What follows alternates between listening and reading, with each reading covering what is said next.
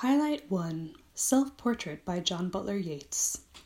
This initial section of the exhibition refers to the early period of Yeats's life, and a highlight of this section is this self-portrait by John Butler Yeats, the father of William Butler Yeats. William Butler Yeats was born on the 13th of June 1865 in Sandymount, Dublin, to parents Susan Pollexfen and John Butler Yeats. His family background is both conventional and unconventional. Yeats was born into a wealthy Protestant family, and his father, John Butler Yeats, was in the early stages of a legal career when he met and married Susan Pollexfen. He gave up law and went to study painting in London when Yeats was 2 years old.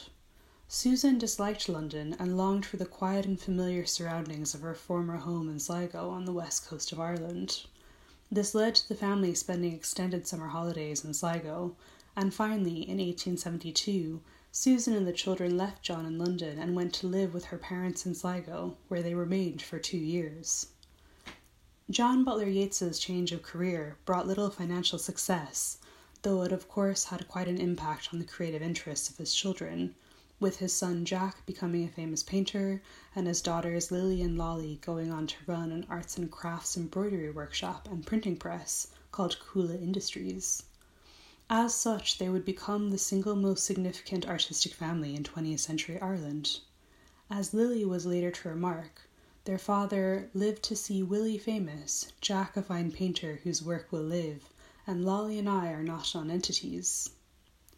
Make your way to the next stop in our audio tour by following the directional arrows around the corridor to the left until you find the next yellow number on the right-hand side.